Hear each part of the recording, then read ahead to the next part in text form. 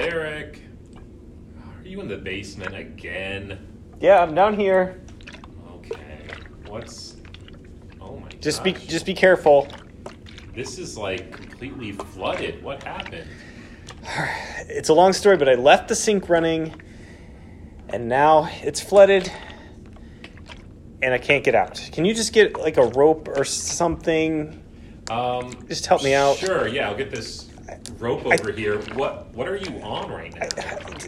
I just had this. It's my inflatable boat, and I think something's down here with me, and I don't want to get in the water. Okay, well, I'm going to throw this rope to you. Here, catch. Okay. All right, now I'm pulling it in. Okay, thank you. Oh, my gosh. Go. Oh, man.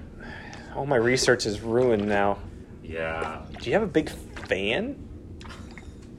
I don't think so, but man, you've really got to start taking care of this place. I mean, your basement's flooded, your dinghy's hanging out. Well, just help me get the rest of this stuff upstairs. Okay.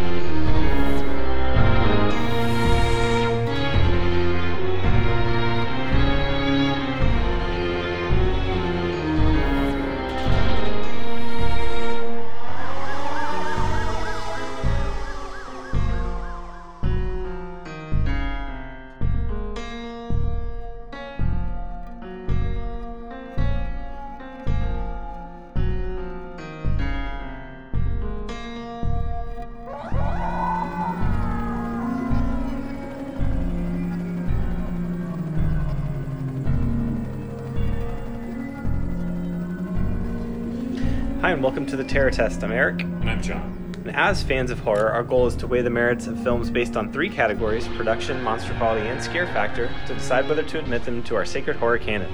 In this podcast, we'll put horror movies to the test to determine what to watch next, what's worth revisiting, and what to recommend to the uninitiated. Number 2 pencils ready, and begin. Okay, so we are in the quarterfinals of Monster Madness. So, we're down to the two final matchups, which will determine our final contenders. And this episode, it's a matchup of the century. They're both kind of like from the sea. Sure. Right? And so this is kind of to determine who rules the ocean. Yep. So we're looking at Shin Godzilla and the Reef.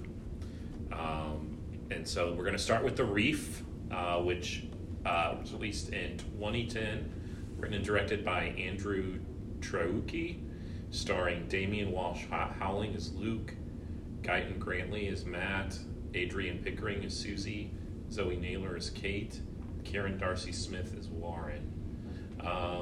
So let's get into production value and talk about those sharks. Okay, production. We're looking that the film is timeless in the power and effectiveness of its writing, direction, acting, cinematography, special effects, iconography, and portrayal of its subject matter. So did you know this was based on a true story? Yes, I had to look at it. Okay. Look, I didn't know that going in. I just knew that because this was a first watch for me. Okay, it's a rewatch for me. I'd seen it some other time before. Yeah, but I looked it up after. Mm-hmm. Yeah.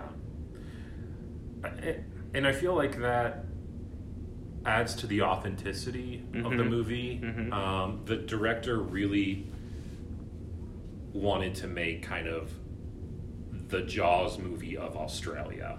Mm-hmm. You know, because he felt like, hey, sharks are, a concern at our beaches. Why don't we have something like Jaws? Yeah. Well, yeah. So, and I think you have it with this movie. I think to some degree.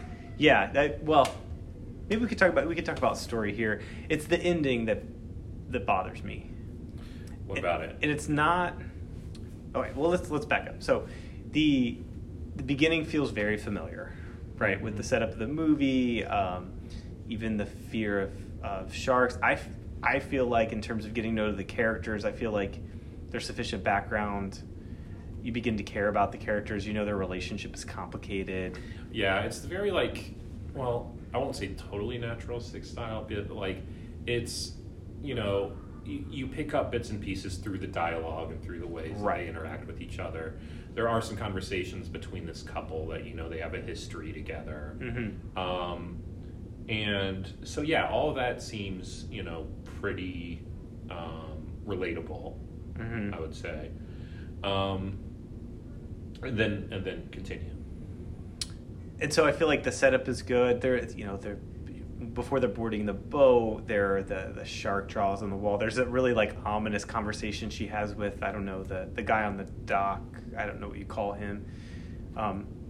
He doesn't go out with them, but he's like the dock dude. The dock dude, the overseer. I don't know.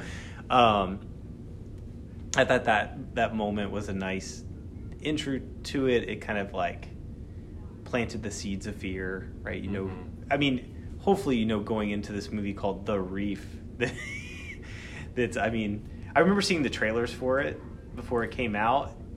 I mean, the poster has a big shark fin. Yeah. You know, it's just her stranded on like on a buoy or something like that. Yeah. Now we know it's probably like a kickboard. Yeah. But yeah, so the build-up I thought was good. I also really appreciate sort of like in the middle of the movie before the climax, like once their boat has been capsized, those conversations standing on the bottom of the boat, what to do and arguing and what the real fear is. I think that's some of the best parts of the movie happen right there. The tension. I think it's the most interesting part. Exactly. Because that's where you have to imagine, like, what would you do in that situation? Right. That's what I mean. You can identify with the characters. You're like, oh, I'd be like that. I would just be scared out of my wits, and I don't know. Or would I go with this guy that's that you obviously trust. has an ego? And you trust him, but like you're maybe not as athletic as him, and you can't see the island. Yeah. You know, it's just blind faith in this dude who thinks he knows. Where he's going. Yeah. So it's a really scary situation. Yeah. So those are some of the best moments for me, and I think as the story goes along and we get into where they're like sort of wading out in the middle of the ocean, all of those scenes, like the effects, I think are great. I mean, there's not much like CGI, but I mean, like the way that cinematography helps build the tension. You're down in the water with them. Yeah. So the thing that like keeps happening in the movie is that there's one pair of goggles. Yeah, that's what I was gonna say. Our main guy Luke, he has the goggles, and so he is always, as soon as someone thinks they see something, he's down in the water, dunking his head, looking, and like you get a lot of shots of just like empty water. Yes. Right. Which is kind of boring. At the same time, like the thought of like, I mean, I feel like this almost came up in another movie before. Like one of, I think, the scariest images that exists is being underwater and then seeing like a shark come out from the water straight towards you. It's really well done in Swamp Thing, like the Alan Moore run. There's like an early bit where that happens and it's creepy. Jaws famously does it.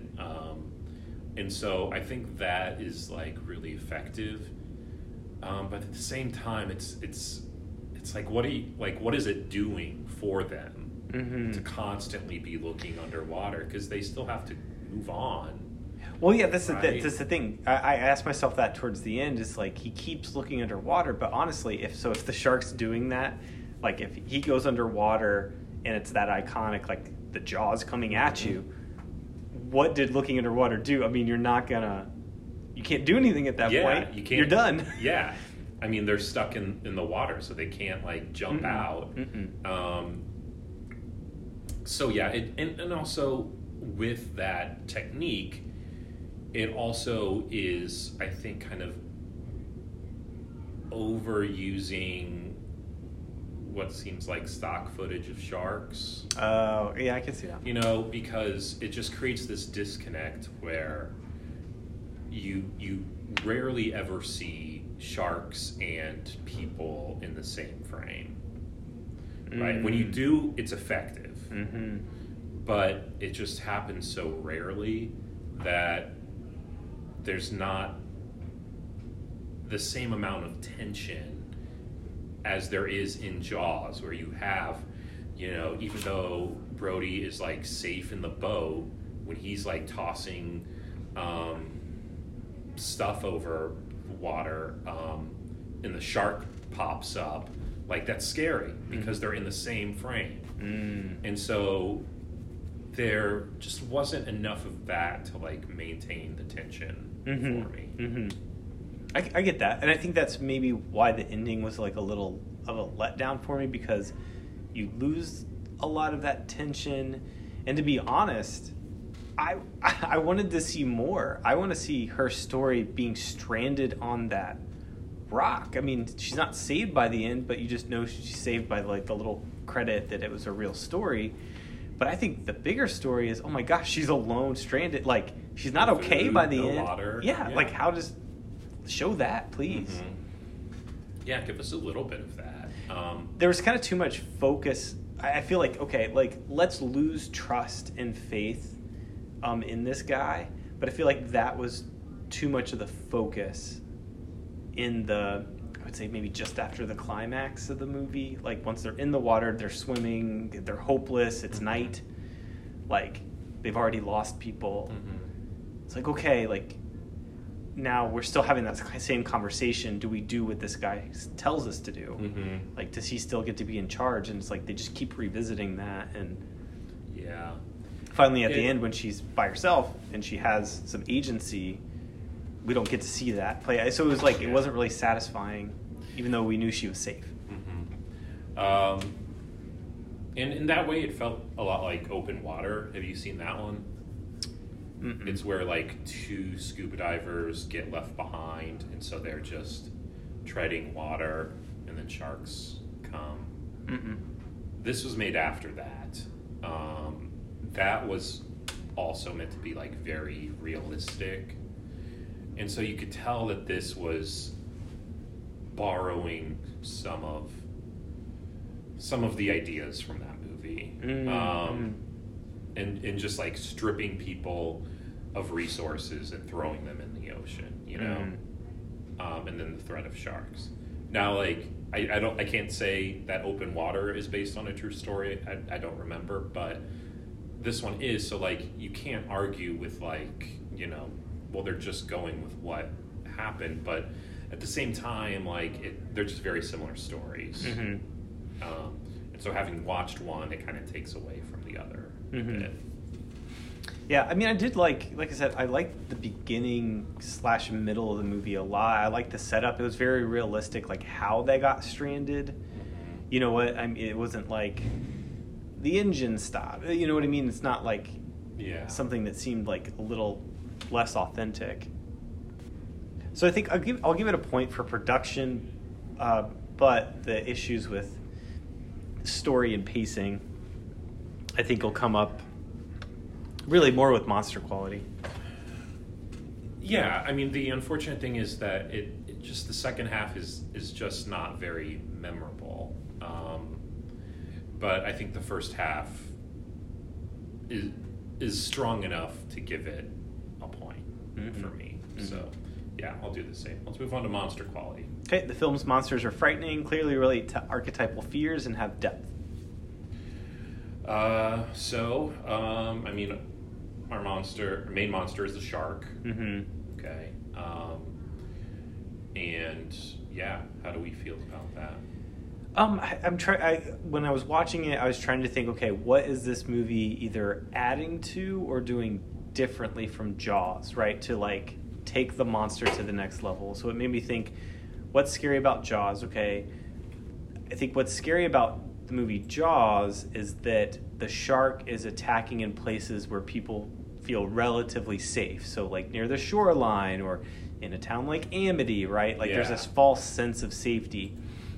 In this one, that's all stripped away. Like, come on, there's nothing, there's no safety in swimming in open water near a reef in Australia. Like, if you were going to ask somebody, where do you think sharks live? Like, if I asked my 6-year-old, she would say probably near a reef in Australia. Like, that's what I mean. Like, there's no... Yeah.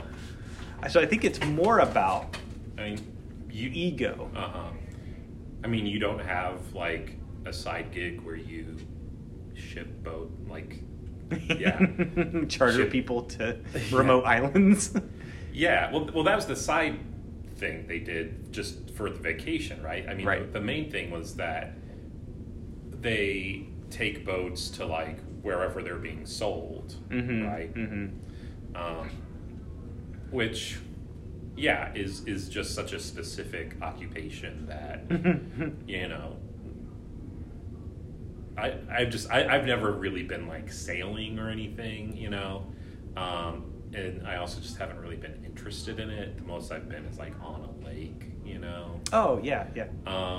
It's a really popular thing in like vacation spots. So like in Gulf Shores, I met a guy. Well, we did it. We went like on kind of like a private sailing thing, and we were talking to the guy, and that was his job. It was his boat, but he did charter fishing. He did that. He spent half of his time, half the year in Gulf Shores, half the year somewhere in Louisiana.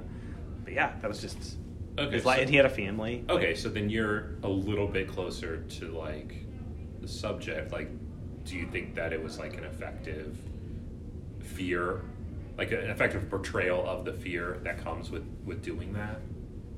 I think so, and like I think it is less about the safety of the shore and sort of man's ego and its ability to like tame and deal with nature, right? I mean, like nature just kind of like kicks him in the groin in this one. It was like, well, you thought you had a boat, take that away from you. But again, that's the issue that I have with the story, is that the thing that got in the way of their survival is I don't remember the main character's name or the guy's name, but it's like his ego all the whole time. Yeah. I mean, he's able to save one person. But weren't there 5 people? Yeah, but I mean, so... Oh, that's true. Okay, I'll give you that. I mean, because that was kind of the one shot. I mean, the guy on the boat was never found. Right. Presumably, the boat sank. And so, I mean, it is like... I don't know. I mean, I feel like he is the guy to like trust, but yeah, at the same time, like I wouldn't be out there.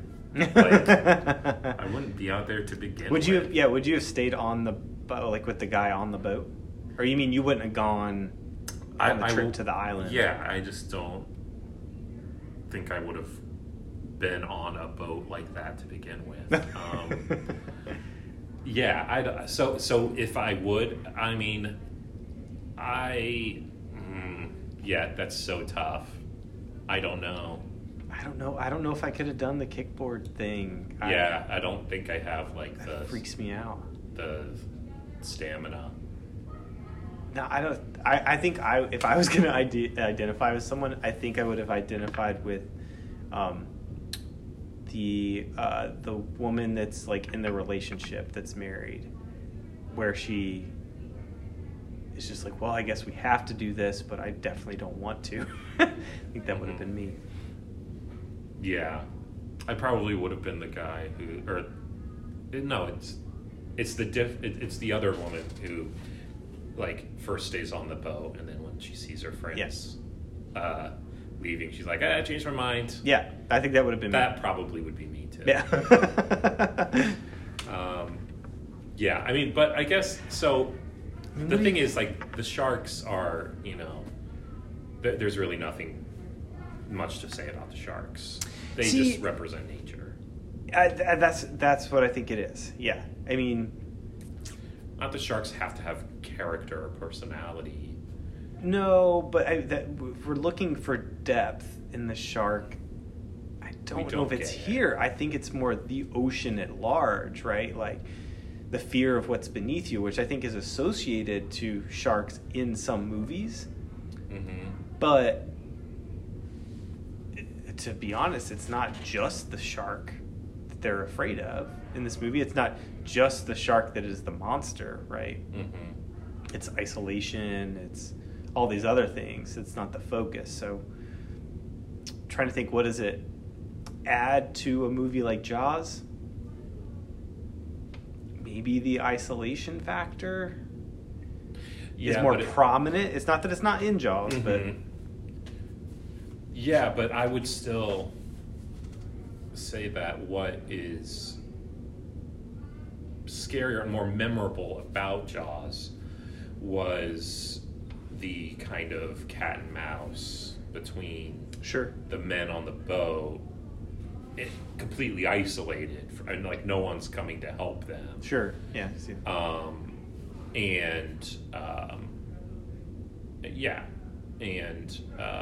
Here where, there's just. I mean, there's some cat and mouse, but they've had very few like tools at their disposal. I mean, what are you gonna do? Kick a shark in the face? Punch it in the gills? I mean, that's what dolphins do. Yeah, it's true. And I'm definitely not being the kind of person that's like, well, if I was in there, I would just kick them in the gills. Because, no, I wouldn't. No, you wouldn't. I would die. I mean, that guy who dies first. Yeah. But I think it has to do with the fact that they're not together enough. I keep coming back. I see that. I definitely see that. Now, I'll bring one thing up that I just thought of, is that though originally, if we think about the shark as an archetype, as an archetypal monster, isn't that what the shark represents anyway? Is like sort of unfettered nature, like what lies beneath? Yeah, but I think it's done like better in other movies. Like the cold-blooded killer, is that we see in Jaws is frightening, and it's just not the same here. Yeah. I wonder, I'd be curious, this is why I want to see her, the part at the end when she gets rescued. How long is she on that rock? Did the sharks wait around like they did for the guy on the boat? Yeah. Because I don't think this is supposed to be the same shark stalking them, right? See, I don't know.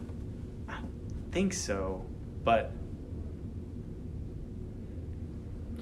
because the guy on the boat, I feel like that was different sharks surrounding him than there was that was quote unquote chasing the other people. You never saw more than one shark at a time, right? And so you're unsure if it's the same shark or not. But you don't get a sense that the ocean is filled with sharks, right? Because you just see the one, right?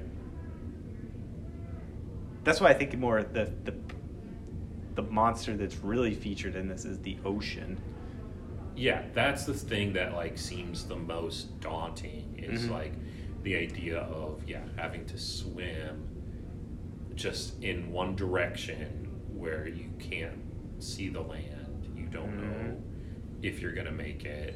You're exhausted. Because if there's sharks, there's not much you can do. But I think that the ocean, is the vastness of the ocean is a much scarier monster than the shark. Which is definitely archetypal fear. Don't get me wrong. That, like I said, I think is the origin of that. That is where fear of sharks and mermaids and sirens and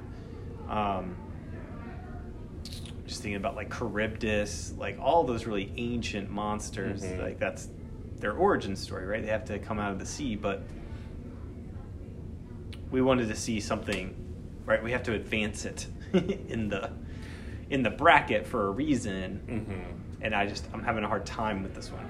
Yeah, so I'm not going to give it a point. Yeah, me either. Scare factor? Have moments. I think the intent is there. Yeah, but not from beginning to end.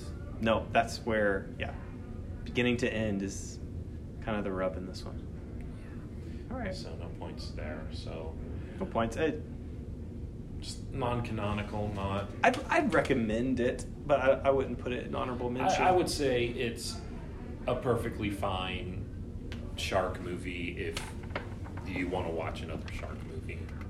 Yeah, it was fun to watch. Yeah. Well, now let's go to a creature that also comes from the sea, but onto land. We're talking about Shin Godzilla. Oh, I thought we were going to talk about Sharknado. Oh, that's too scary. When we made this podcast, I said, we will never do Sharknado. Yeah, it's true. Too scary. It's true. It's the one movie I won't watch. He refuses. Yeah. I'm going to trick him one day Yeah. and say, did you like 90210 growing up? Yeah. Gaspar Noé films, fine. Serbian film, fine. Sharknado, Nuh-uh. No. Oh, I saw this. I don't know if it was... do you follow Really Awful Movies on Twitter? No. It's another... I think they have a podcast, they have a website, and they look at kind of like more B movies and stuff like that, but they do a lot of horror, and they had this thread going on about the one horror movie that you will never watch again, and I scrolled through it just to see, and Serbian film came up. Yeah. I was like, nope, never. I will never watch that again, nor recommend that somebody watch it. Yeah, it's not one that you would just want to throw on. You're never in the mood for that. Never. It's more forced upon you, which makes sense given the content of the movie. Mm-hmm. Okay, so let's move on to Shin Godzilla now. This movie came out in 2016, directed by Hideaki Anno and Shinji Higuchi, written by Hideaki Anno and Sean Whitley, starring Hiroki Hasegawa as Rando Yaguchi, Utada Takanouchi as Hideki Akasaka, Satomi Ishihara as Kyoko Ann Patterson, and Rin Usugi as Prime Minister Seiji Okochi. Let's begin with production. All right. So I really liked this movie, and like we said before, I don't watch enough Japanese films for me to put a label on it, but it definitely has its own style, right? And I think it's a play on the style of the original. So like all of those, like, I don't know what you want to call them, like zoomed in person staring at the camera, like I would say out of all the movies that we've watched, The Host is the closest thing we have to this. Okay. Even more so than the original Godzilla. Yeah, I'd agree with that. What do you call that style though? Like, I don't know how to describe it. It's I don't know. Unique. Just some of the action scenes and the dialogue, like it moves very quickly to. It's not over dramatic, but it's definitely dramatized. Like, yeah, it's heavily stylized. I don't know what to call it. It's kind of frenetic. There you go. Yeah. Yeah. Another movie that this reminded me of is Big Man Japan. Have you seen that? No. Okay, tell me about that. What do you mean? It's like, how are they similar? That is about a guy who can turn into a really large man, who then fights kaiju. And so it's kind of a documentary in the style of like Troll Hunters, Mm-hmm. you know?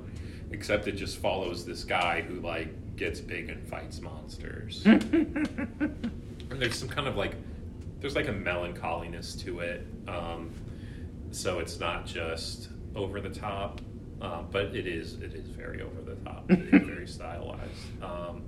But as far as like the city destruction stuff, looking at like the large goofiness of the Godzilla monster, it definitely reminded me of that. Oh, okay.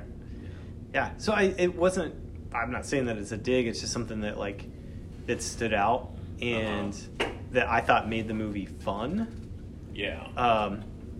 Because it was like the mix of that with some serious moments. I mean, the way that, in terms of the writing, that they approach the disaster that is Godzilla, it seems very real.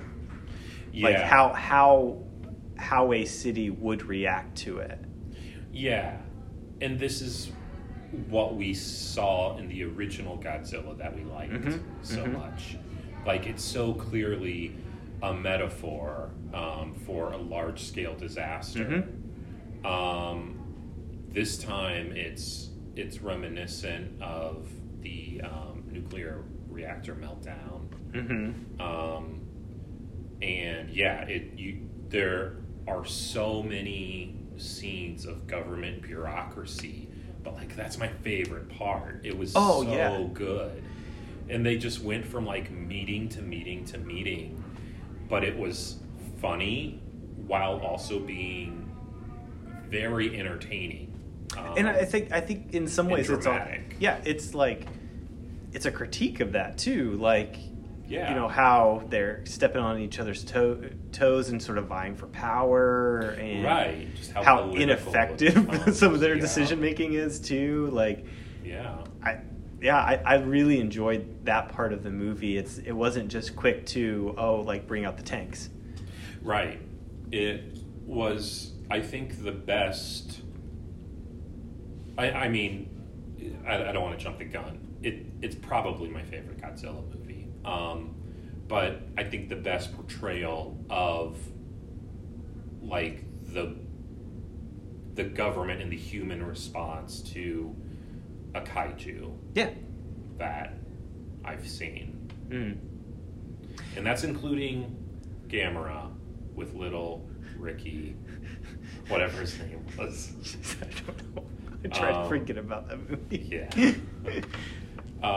But yeah, it's so good. It felt a lot like In the Loop. Have you seen that movie? Have you seen Veep? The show? Okay.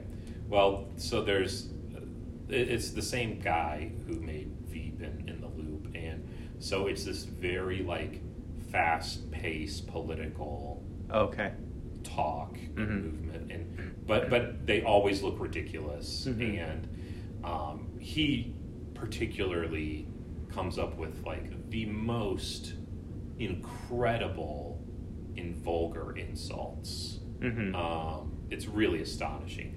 We don't get that in this movie, but we get the other stuff. The like, constantly like, who's talking to who, people who are like really trying to change the system, but then like they're just so outnumbered and disregarded. And then you get the like ragtag team of scientists and academics and politicians, and it's just so enjoyable. And I like how in this one too, which there are a lot of ways the story and the pacing of this it just feels like, I don't know what to say. It reminded me so much of what I liked about the original, that it kind of places this close to it in my heart. Like, I liked how science kind of wins. Yeah, I was going to say that too. Instead of brute military force. It really captured, like it's the most optimistic kaiju movie. Yes. Because, yeah, there are several moments of epiphanies or, like, people figuring things out, and it seems triumphant. Like, yes, like, if we have the right people in the right places, and if we put our minds to it, like, we can overcome just about any problem. And, like, that's so cool to see in a large-scale disaster movie. And it's more like if we do more collaborative thinking than just red tape bureaucracy. And the competition between nations. Yes. Yeah, I know. That seemed really relevant to today. But, yeah, I like that they brought in all sides of that and didn't rush to. I feel like in a lot of these action movies, it rushes to the military general guy who's like, let's nuke it. Like, and then there's one scientist who's like the lone voice of dissent. You can't do that. Yeah. And then, of course, on top of that, and, you know, I'm glad they spent time discussing why they didn't want to drop another nuclear bomb on the country, right? Like, that's a huge focus, and it, again, was so reminiscent of the original, that I really appreciated it. I think it did well. I mean, since we're talking about story, did you look up meaning of the ending? When you see, like, the tail, you did look it up? Yeah. Was that what you were thinking? So, spoiler alert, because we're going to talk about it. I wasn't entirely sure what to think of it. Okay. Because it happened so quickly, I was just kind of like, huh? Oh, when you see the shot of the tail at the end? Is that what you mean? Yeah. Yeah, I mean, that's kind of what I was thinking, and I like the explanation that it was Godzilla attempting to revolve, and whatever its biggest predator was, or whatever the next obstacle it was, that's what it was evolving into. Yeah. So I got it. I thought it made sense. I liked it because we were... Well, this is more of a monster quality thing, I'll say. Yeah, that Godzilla is kind of the... not personification, zooification of... evolution. Embodiment, Embodiment of evolution. Yes. Right. Because that's what's different about this one, is that it evolves. And so it makes the scenes of destruction interesting when you have, like, this weird-looking Godzilla. I mean, it never really stops looking weird. Right. Because at first I was like, oh, it has googly eyes. Like, that's a reference to, like, the original one where it has googly eyes. Okay, and it looks like, you know, a weird fish or something. Yes. But then it still, like, has, like, really tiny arms at the end. It doesn't need... When does it ever use arms? Yeah. Well, I guess in the recent ones, he throws down. But it's more about the tail and the jaw and the fire and the spikes on the end. Like, it's all about that stuff. And I think this is more... So, for story reasons, I definitely want to give it a point in production. I think... Yeah. I'll also say, like, you know, these movies are all about destruction. We see just mass destruction. And the scenes of destruction here are, like, really effective. Like, where you see the trail of smoke and dust. Mm-hmm. You know, I think it's just so cool to see, like, from a really, really far distance, just, like, I did like that. The path of destruction that it took. Well, I think what was important about it is it's a play on perspectives. And I think, I mean, I'm assuming we'll get to Kong versus Godzilla and, you know, kind of mix things about that, but that's something I appreciate about that movie and this movie is that, okay, let's not just do zoomed up into Godzilla destroying stuff or zoomed out with the effects, but, like, getting the people's perspective and all those different moves, I think work really well. Yeah. But what I was going to say, so you're going to give it a point, production? Yes. Me too. So in monster quality, what I like so much about this movie is it does push the meaning and depth of the character of Godzilla one step forward. It recognizes where it's been and it's moving forward with one of the conceits of the movie is that it's evolving. Our threats are evolving. And not only do we see it as a nuclear threat, which is still there, but also the threat of other natural disasters. Right. And so that's what I liked about this symbolically is that the monster represents, where in the first one we saw, it represents the threat of nuclear war. In this one, it's also like nature and these other like ever-changing responses to disaster. I think it was like very intentional and worked well. Because if you're going to make this metaphor for disaster today, like in a more modern context, like you really can't avoid talking about climate change. Or at least I think if you want to do it in a smart way. And so I think this movie allows for that metaphor to grow because, our threats change from, a city-sized nuclear bomb to, like, a global-sized catastrophe. Like, it just gets bigger and bigger and more difficult to solve. So, I think it's great, and I also love how there was like that countdown when it was recharging. You know, like there's a goal in mind, like there's a deadline in mind that people had to work towards, and because of the collaborative nature of like our main characters, like they're able to stop it. But I mean, we're on a clock too, as far as global warming. And so it just makes for a much more interesting metaphor by having it evolve. Yes. And the fact that, so it doesn't, I like that it's, like you said, it's a little bit more subtle, right? It's just like hinting at the type of evolution. It's not like the Tremors sequels where it's like, it literally just changes and now it farts fire and flies around. Like, you know what I mean? It could have gone that way. It could have just been like, it could have shed its skin and done a new thing, but it's just like that hint's like, no, like the threats are always evolving. And so our response to them needs to as well. And it's cool to see like, the new thing that it can do, you know? But that doesn't come till the very end. I'm thinking of like are you thinking of like the like lasers out of its fins thing? Yeah. Isn't that like closer to the end that happens? I feel like it happens like just before they try to freeze it, and then he is in like rest mode, and then he does it again, right? Yeah. Because that's like that's when they figure out. Yeah, that's what drains him. That's right. Yeah, I think, but it just works because so planes worked the first time, to a degree, and then he evolved so that missiles don't work. And that's where I think the power of the monster, the quality of this monster, at the end is that what is the biggest existential threat to humanity? People. Yeah. On his tail. People Godzillas.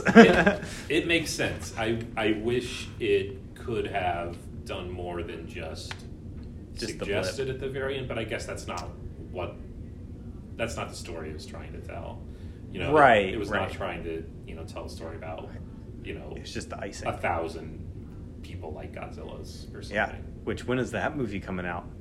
I would watch it. I would love to see a direct sequel to this. Oh, yeah. More than any other version of Godzilla, I feel like this one, it does stand on its own. It doesn't call for a sequel. Yeah. But, like I said, it's my favorite portrayal of the Godzilla monster. I would love to see more. Yeah, how great, like, one of those, like, things on the tail break off and kind of just divides and becomes a problem, and then they have to resurrect Godzilla to come fight it.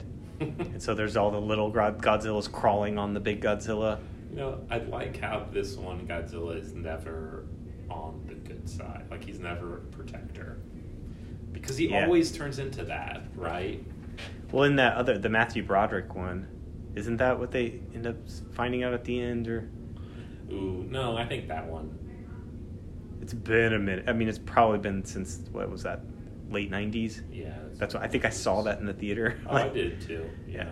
I thought it was good at the time. Yeah. Had a killer soundtrack. Yeah. No, I think you're right. But that one, because it flopped, it just disappeared. There wasn't a sequel. But I guess I'm talking about like the original, Godzilla series of films where becomes the hero, and then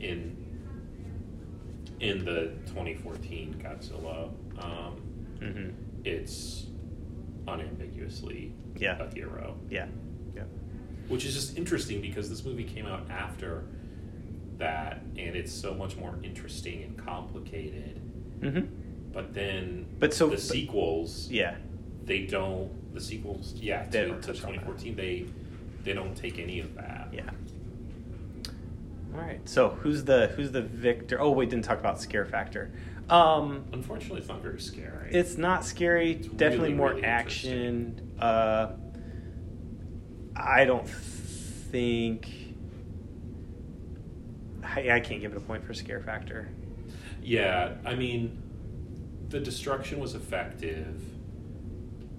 The moment where like it wipes out the whole like presidential cabinet, I think was kind of a chilling moment, because you see that in movies like this and Mars Attacks, and you just know like, oh, it's over.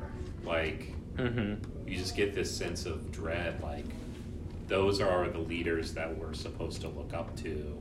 In Independence Day, it's, the president is like flying the jet, but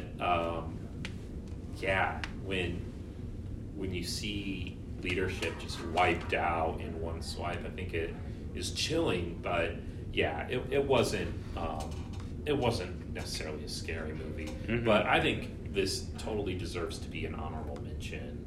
I do too. This was the first watch for me. I think it definitely deserved its place as one of those, not only a great kaiju movie, but just monster movie. Yeah. It's kind of checks all the boxes for looking for in terms of monster quality and production, like story. If you want a good example of monster as a metaphor, watch this. All right, so who wins the day? Who's in the bracket? I mean, I think it's got to be Godzilla. He's the king of the monsters. He would stomp a shark in the ocean. Yeah. He would, well, not stomp it. He would burn it to a crisp and then eat it like a kebab. Yeah. Have a little sushi. I agree. I mean, the shark, we've also just seen two middling to really poor shark movies.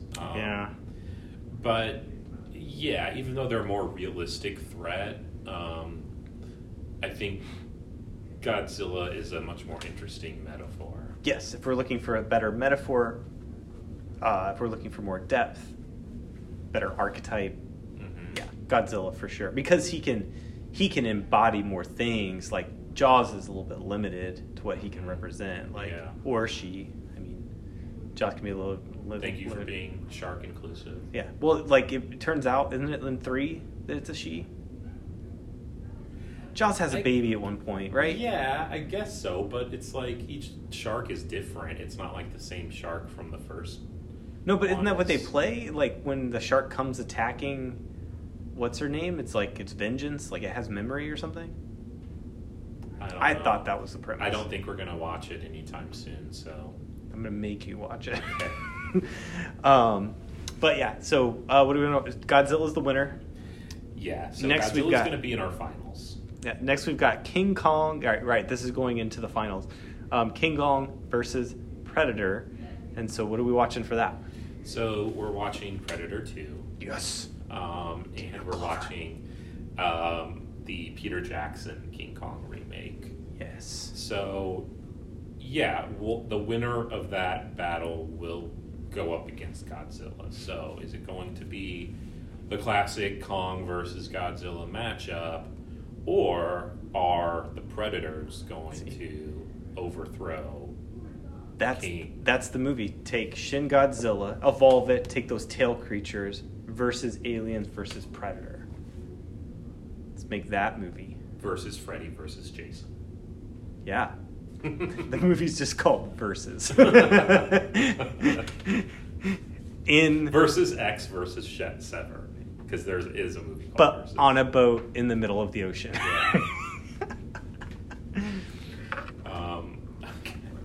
All right. So if you want to check out more episodes and see how you're doing getting your perfect bracket, even though we're a little out of March, that's okay. We're not on any real schedule. No. Check out more episodes at theterrortest.com or follow us on Twitter, _terror_test. Pencils down, the terror test is over.